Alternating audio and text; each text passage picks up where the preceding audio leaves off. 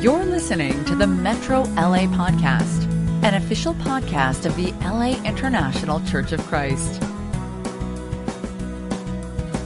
Morning, everybody. Robert Carrillo here in Metro Vision Studios in Studio B this morning. And I want to welcome you to church, welcome you to the Los Angeles International Church of Christ. Great to have you with us. I want to especially welcome all our friends and family that's joining us, and our brothers and sisters across the LA region, and of course the San Francisco House Church. Great to have you with us. Today we're going to be starting a new series I'm excited about, things that Jesus taught, right? What I'm doing is I'm going after some of the things that we don't necessarily focus on typically, but that are important that Jesus talked about. What are the things he talked a lot about? What are the things that were important to him? And that's what I want to go after. We've done a series on parables, which was fantastic. And of course, this is all staying within the theme of our year, for the theme of the year for us, which is in him. And we've been studying everything that Jesus did, all the parables he taught, and now specific topics that he spoke a lot about, things that Jesus taught. So let's go ahead and go to God in prayer, and then we'll jump right on in. Let's pray. Father God, we thank you so much, God, for your love for us, for your care for us, the attention you give us, God, and especially, Father, now for giving us your word that we can just read and learn and grow so much from, Father. Thank you for the ways that you are working in our life, for the ways that you, Father, are helping us, God, to live this life and to be ready for the afterlife, God. We love you so much. We ask that you bless our study time. Help us to really learn from you. In Jesus' name we pray. Amen. Okay, so things that Jesus taught. So this is a new series. So I want to set it up, just to stop and think about who is Jesus. Jesus, the most common title he had was actually rabbi. That was the most common title. 45 times it's recorded where somebody calls him rabbi. And that means it's probably a whole lot more than that, but those are how many times that it was recorded. And a rabbi, what does that mean? Well, I've got up here in Greek, rabbi. It means my great one, literally. Coming from the word for many or something that is multiple. But it's generally considered or given to somebody who has a lot or is a lot or has a lot to give. Another way of it being translated is honorable sir. But the most common way is just teacher. Right? Teacher. In fact, the Gospels tell us that. The Gospels translated as teacher. So it's the most common title. And it's interesting, if you're a teacher out there teaching kids, teaching high school, teaching college, teaching university level, then you're in a good profession. That was the profession of Jesus. Of course, he grew up as a carpenter, but he becomes known as the teacher. And it also gives you kind of a picture and an understanding of how people looked at him when he came through and he's teaching. And what he did was not so different than what we oftentimes think. Teachers or rabbis they had groups of students, of disciples, not just students.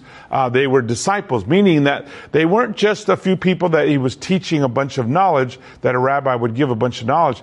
They would pour themselves into these students. So they were more than students, they were disciples.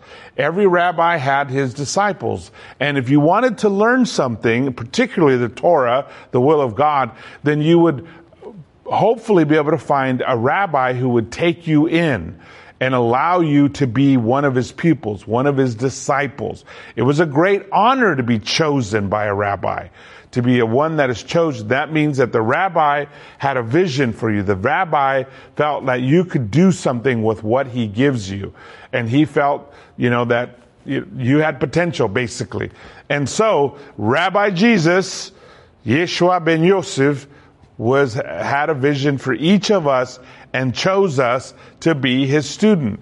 So how we listen, how we practice, how we learn the things he taught us is incredibly important, right? In John chapter 12, verse 47, one of the classic teachings of Jesus, he says, if anyone hears my words but does not keep them, I do not judge that person, for I did not come to judge the world, but to save the world. I love that Jesus came as our Savior, not as our judge yet. Now, it must be noted and must be remembered that when he comes back, as foreseen in Revelation, he's going to come back as the judge. He's going to come back as a conqueror, right? But this trip that we all know him for, the first coming, the arrival of Jesus, he came as a Savior, full of grace, truth, full of mercy, love. That's how he came, right? He came to save the world. And he says, there is a judge, however, for the one who rejects me and does not accept my words. The very words I have spoken will condemn them on that last day. Did you catch that? The very words he said. Okay, that's this right here. You know, I've got one of those old Bibles that has every word of Jesus in red. Those words right there. Those are the words that are going to condemn us. Those are the words that will save us. Those are the words that will condemn us. If we listen to them now, if we learn them now, if we practice them now, if we set our hearts to be filled with them now, our minds to be filled with them, our souls to be guided by them, our life to be directed by them, then it will absolutely save us. It will bring the kingdom of God to us here and now. Not after we die, here and now. It will bring the kingdom of God to us. If we pay attention, if we are mindful of his words, if we open up our hearts and our minds to his words. How do you know if your mind and heart isn't open to him, if you're not paying attention? Well, you don't change. That's the most obvious thing, that we stay the same. And it even happens among disciples of Jesus. We grow so much at the beginning, and it's easy to plateau where we're hearing lots of things, but we're not changing. It's not transforming us. Being transformed into his image is a fruit or a sign of that the word of God is changing our hearts. And he says, the very words I have spoken will condemn them at the last days. For I did not come on my own, but the Father who sent me commanded me to say all that I've spoken. I know that his command leads to eternal life. So that's what we have these words for, to lead us all the way to eternal life and to save us. But we got to be paying attention. We got to know the words. We got to know what Jesus said. There's so much garbage in this world. There's so many different philosophies and ideas being tossed around and things being said and things being done. How can anybody know what is true and right? I can tell you how, by what Jesus said. That's how we know. That's how we know. Because everything Jesus said was directly from God. He ends it saying, so whatever I say is just what the Father has told me to say. So, and especially right now, more than ever I think maybe in the history of the world, I don't know, but more than ever, definitely in my lifetime, there's so much confusion about what is true, what is fake, what is real, what is correct, what is not correct. And everybody's got their different perspectives, and everybody's got their different views. And most people, you know, I heard a commentary the other day, and he was talking about the future of the United States. And he said the scariest thing is that most people are no longer seeking truth. They are seeking affirmation. In other words, they just want somebody to tell them you're right, and your view is right. And that's how we're choosing leaders. That's how we're choosing politicians. That's how we're choosing our direction. And how incredibly scary is that? It was Jesus who said the truth will set you free, right? And so how do we know what's true? Well, very simply, go to Jesus. We know that Jesus is the truth.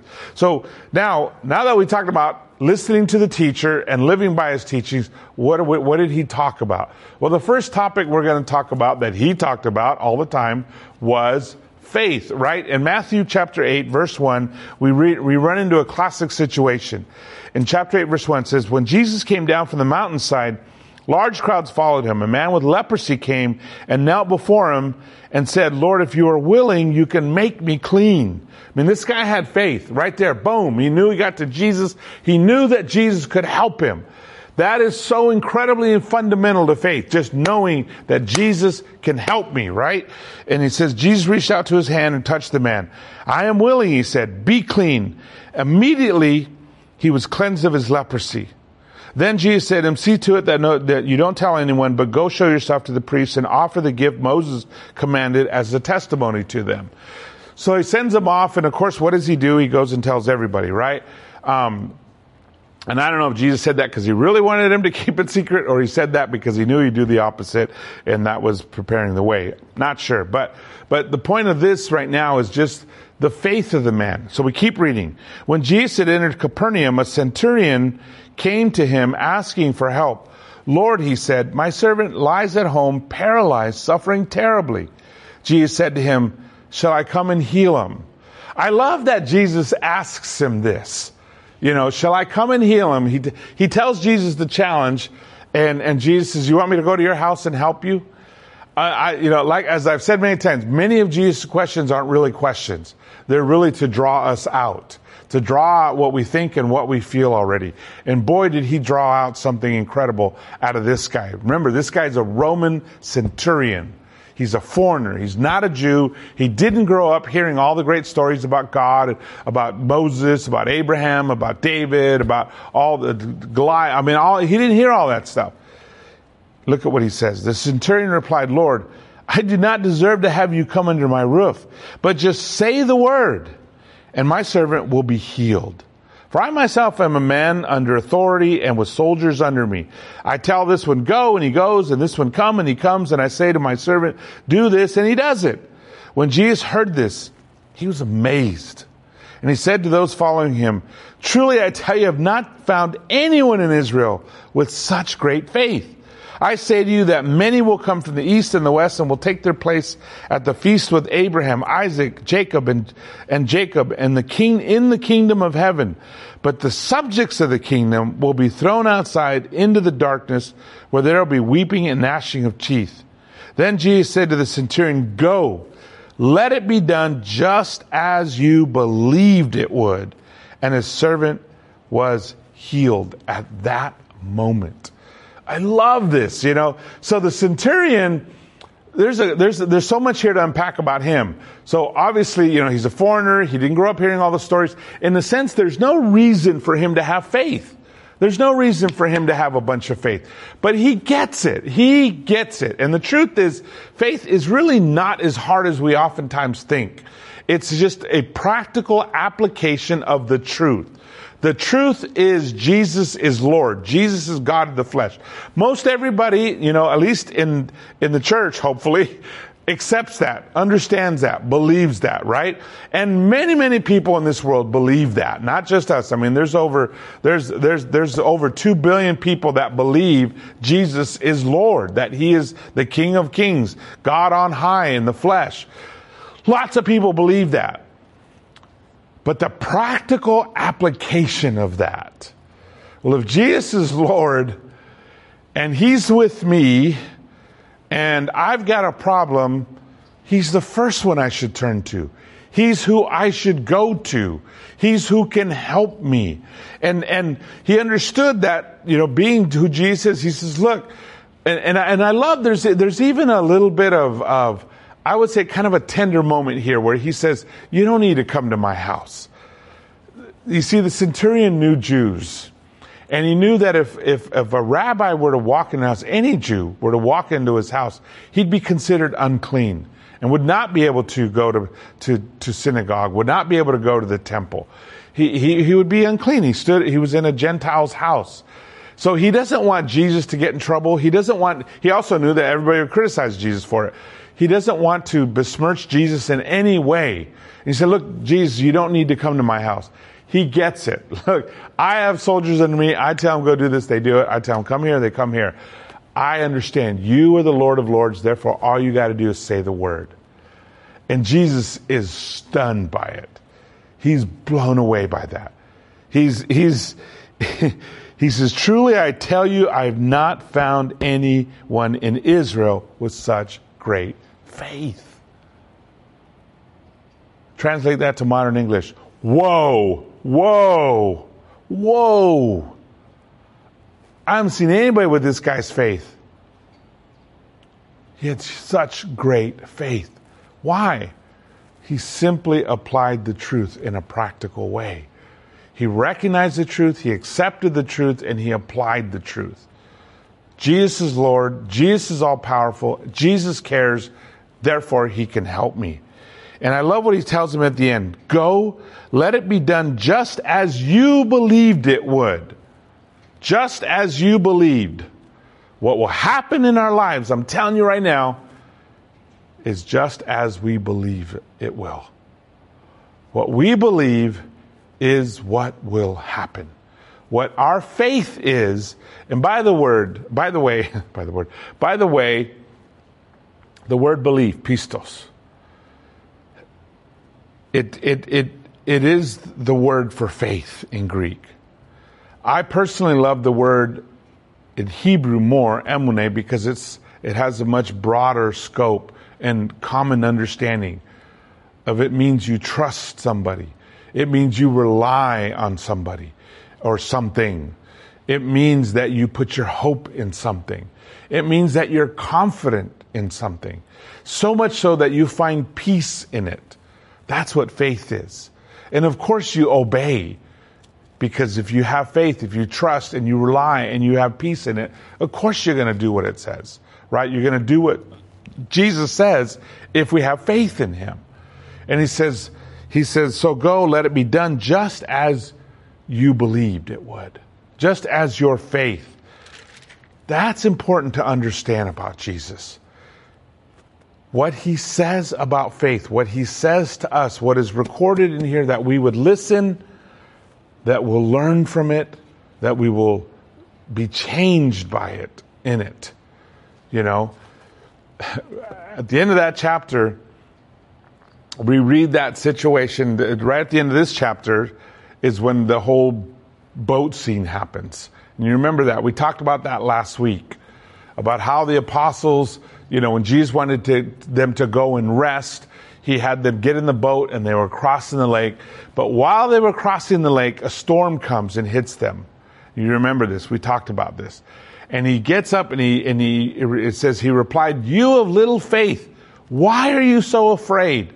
Then he got up and rebuked the wind and the waves, and it was completely calm. And he calls them a word that is absolutely an insult. He calls them oligopistos. Oligopistos, meaning little faiths. Little faiths. Why are you being little faiths? They'd seen so much already. They'd seen him feed thousands. They'd seen him do so many miracles. They'd seen him heal people, blind people seeing, lame people walking. I mean, all these incredible things.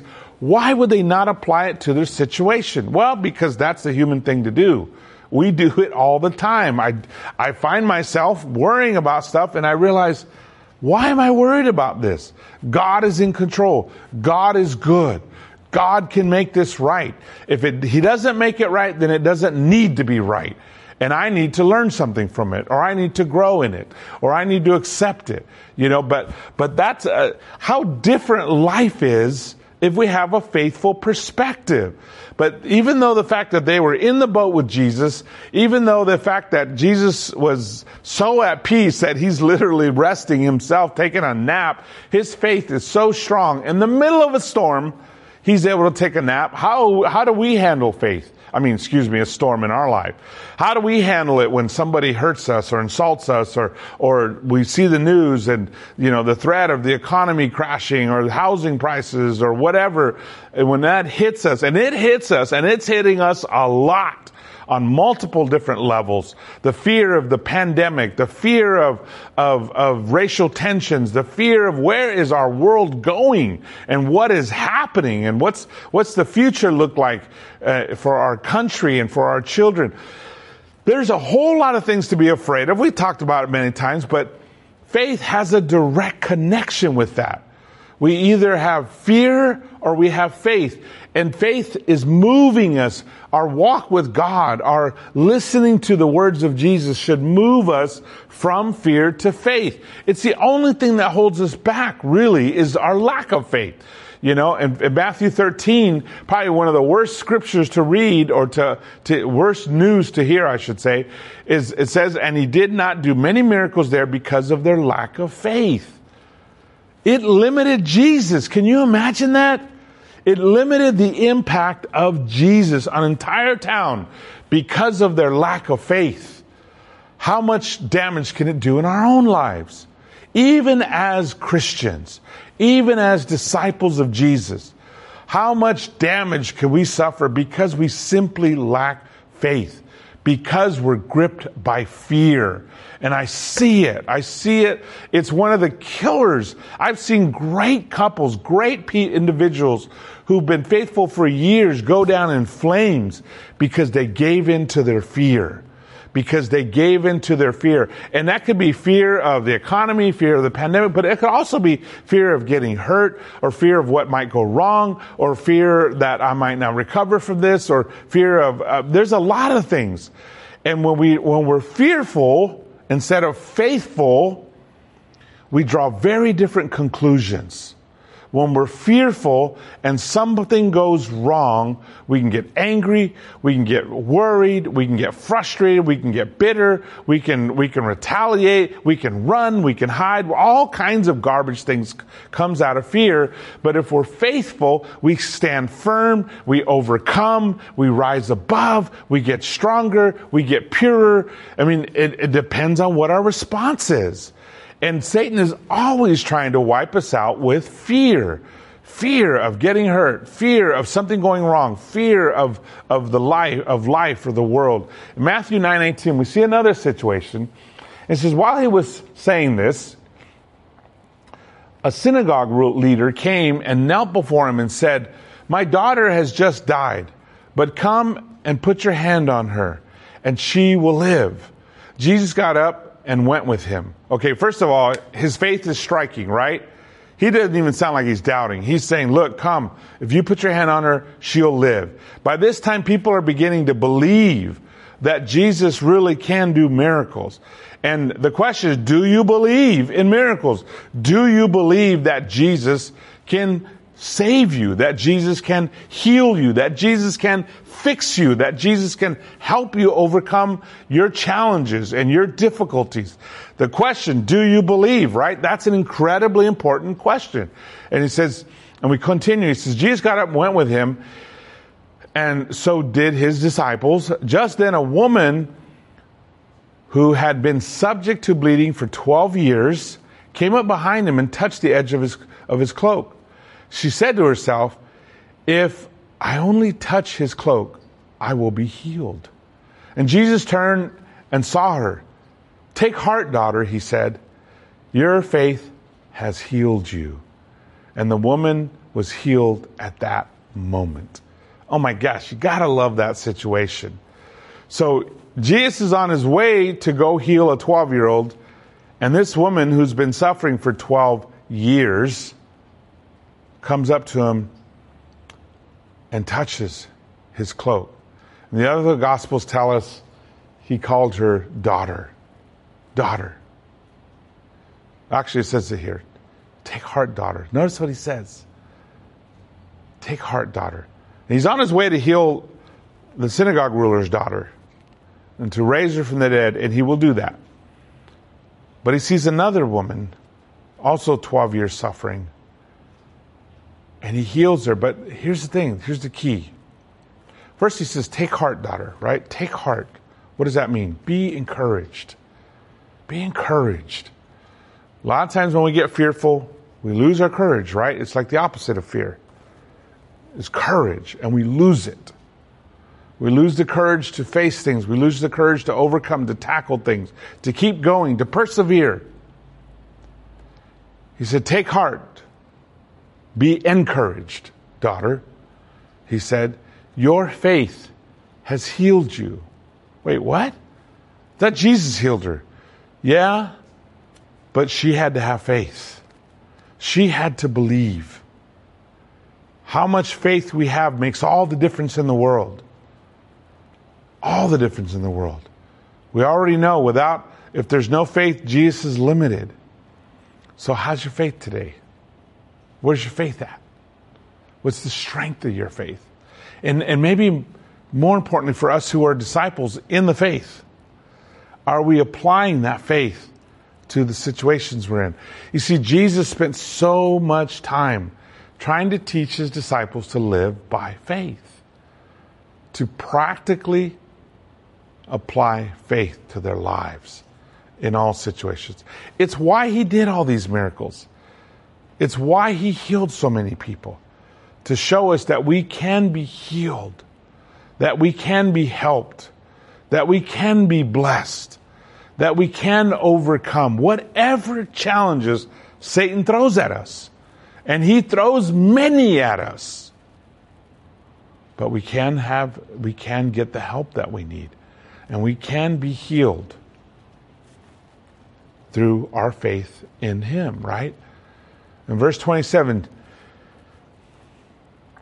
as Jesus went on from there, 2 blind men followed him, calling out, "Have mercy on us, Son of David." And when he had gone indoors, the blind man came to him, and he asked them, "Do you believe that I am able to do this?" "Yes, Lord," they replied. Then he touched their eyes and said, "According to your faith, let it be done to you." And their sight was restored, and Jesus warned them sternly, "See to it that no one knows about this." But they went out and spread the news about him all over that region. It kept happening to Jesus. He'd tell everybody, "Shh, don't tell anybody," and they go tell everybody. But look at his words again.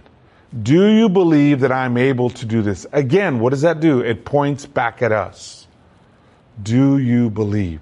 We can have an all-powerful God. We can have a Lord who loves us, who's so much that he's willing to die on the cross for us.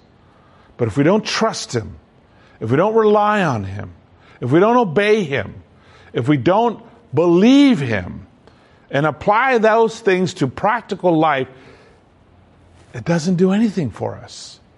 It makes no difference in our lives. We have to believe. We have to put our faith in Jesus. He said, "You trust in God, trust also in me." We have to trust in him. "According to your faith, let it be done to you." There it is again. According to your faith.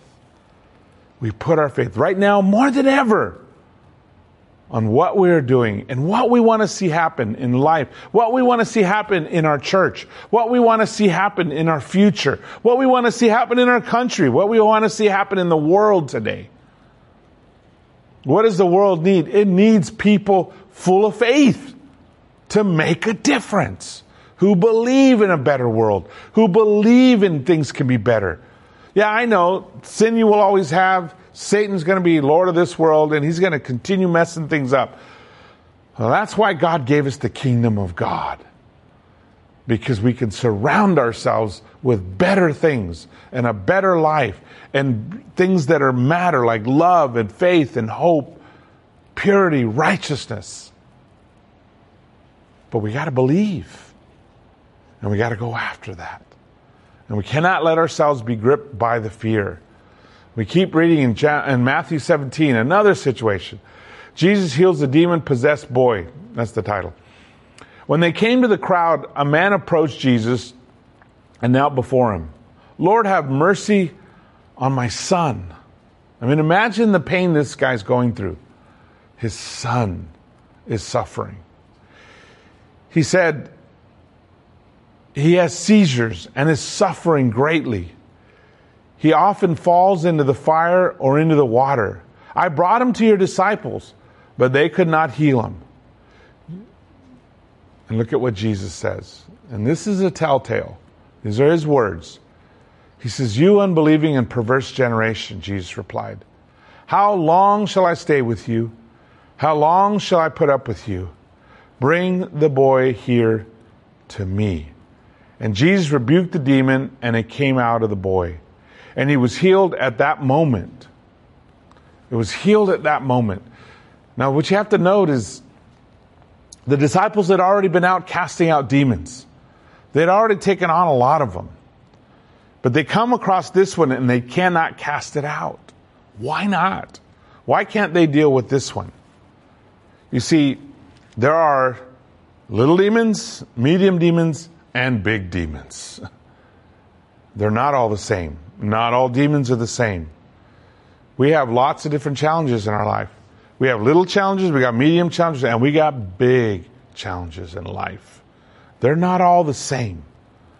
And the same level of faith that takes on a small challenge and overcomes a small challenge may not be enough for a medium challenge or for a big challenge.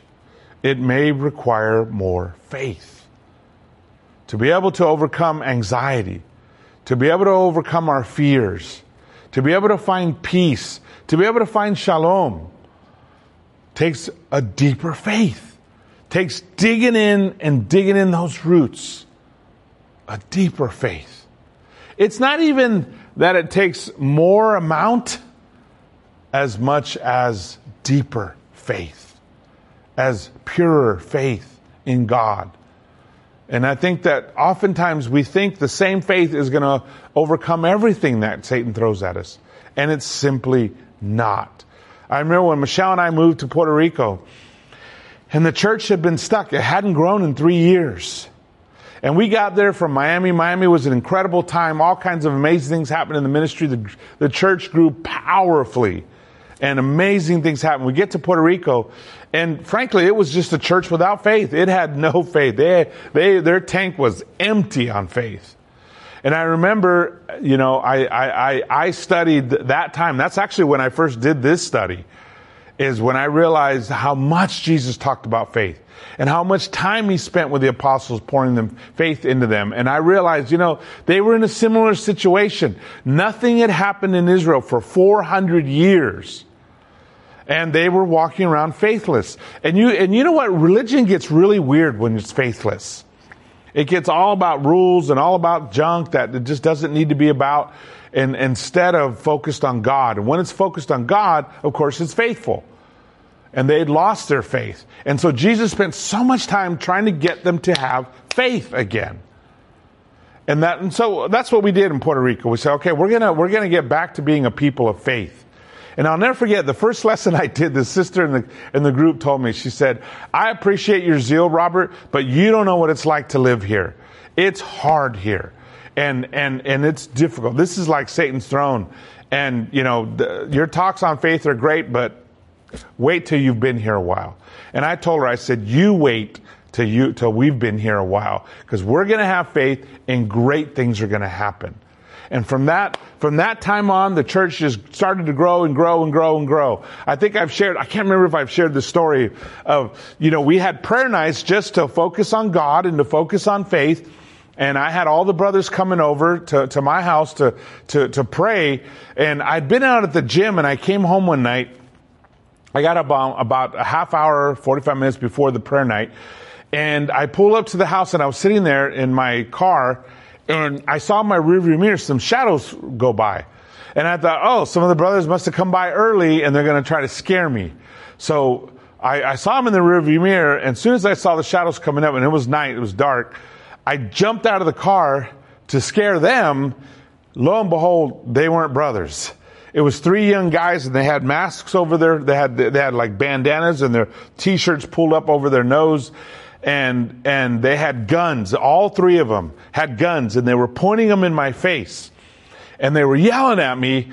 And because I'd only been there a couple of months, I still didn't understand really well Puerto Rican accents. And they were from the caseríos, which is like the projects in Puerto Rico, which have very heavy accents and different words they use and vocabulary. And I was like, I couldn't understand what they're saying. But it was very clear what they wanted. They were pointing at my keys, they were pointing at my car, and they were carjacking me. And I'd already heard all these horrible stories about people getting killed for cars and all this stuff. So I just, I threw them the keys and said, get out of here, take the car and go. And they grabbed the keys, they jumped in the car, and they pulled out, and I was just praying to God, and the bummer was that the car was only like a month and a half old, and these guys didn't consider the fact that it would be stick shift, and it was a stick shift, so they were like, grinding the gears. So I just started praying, God, please protect my car, please protect my car, and they took off. And right after they took off, this 1972, I think it was a 72 or 71 Mustang pulls up Mach 1, and the the guy in the car was like, come on, let's go after them. I saw everything that happened. Jump in the car. We'll get those guys. And I was like, those guys have guns. We don't have guns. Why don't you come in my house? We'll call the police and come help me. So he's like, all right. So he goes back to say, it was one of my neighbors. He lived like two houses, or one house down and one over. And he comes over with his wife, and we sat down, and actually it was so funny because Michelle and I were just super excited to meet them. We hadn't met them. They had just moved in with their parents, and we hit it off. And long story short, and we had been, the prayer night was supposed to be, praying that one, we would start growing and baptizing. Two, that Michelle and I would find Puerto Rican leaders to lead the church, and three, that people would just see the power of God and put their faith back in God, right? All of that happened that night because what happens? Well, we become great friends with our neighbors. A month later, they get baptized. 3 years later, we leave and they lead the church. And they're Puerto Ricans. I mean, it was totally God, right? Because we are so smart, because we paid them money, because we are so talented. No, because we just believed. And we got the church believing, and the church grew, and incredible things happened, and lots of amazing people became Christians. But it was just faith. It was faith. And we were able to overcome all the demons that Satan had thrown at us. What I learned there in Puerto Rico was that some demons are way more intense than others. And some places and some communities are way harder, but that doesn't mean that you can't overcome. It just means you have to grow in faith. And we look at, it says they went to Jesus and they asked, why couldn't we drive it out? And he replied, because you have so little faith. Truly, I tell you, if you have faith as small as a mustard seed, you can say to this mountain, move from here to there, and it will move. Nothing will be impossible for you. You hear that?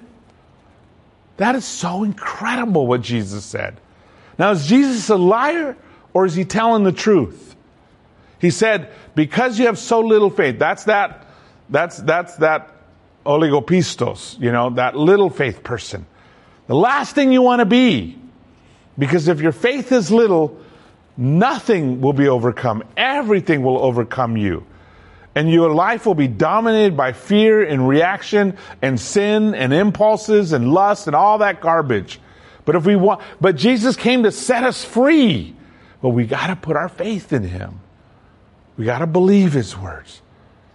He says, truly I tell you, if you have faith as small as a mustard seed, as small as a mustard seed. You know how big a mustard seed is? It's tiny. It's about this big. Can you see that? No, you can't because it's so small. Because it's so small. You could say to that mountain, even faith, that small. So for those to be, if he called them little faiths, and he's saying that you could move mountains with faith this tiny, that means their faith was minuscule. Their faith was microscopic, or maybe not at all. He said, look, even a little bit of faith, you can change the world. You can say that mountain move and it'll move. And we got a lot of mountains in our life. A lot of mountains in our life. We have a lot of challenges in our life. And it will move. And it will change. And it's what Jesus wanted us to understand. And probably the most incredible phrase he says, maybe in the whole Bible, nothing will be impossible for you. Nothing. Oh, you mean I can go get a Maserati and just ask God for a Maserati? No, of course not. Of course not. God isn't stupid and he's not foolish. But God is eager to bless us with good things. Things that really matter. Like love, like relationships, like peace, like joy. The things that really matter to everybody. The things that we really want. And it may at times seem like it's impossible to get there. It's impossible to be confident. It's impossible to overcome this sin.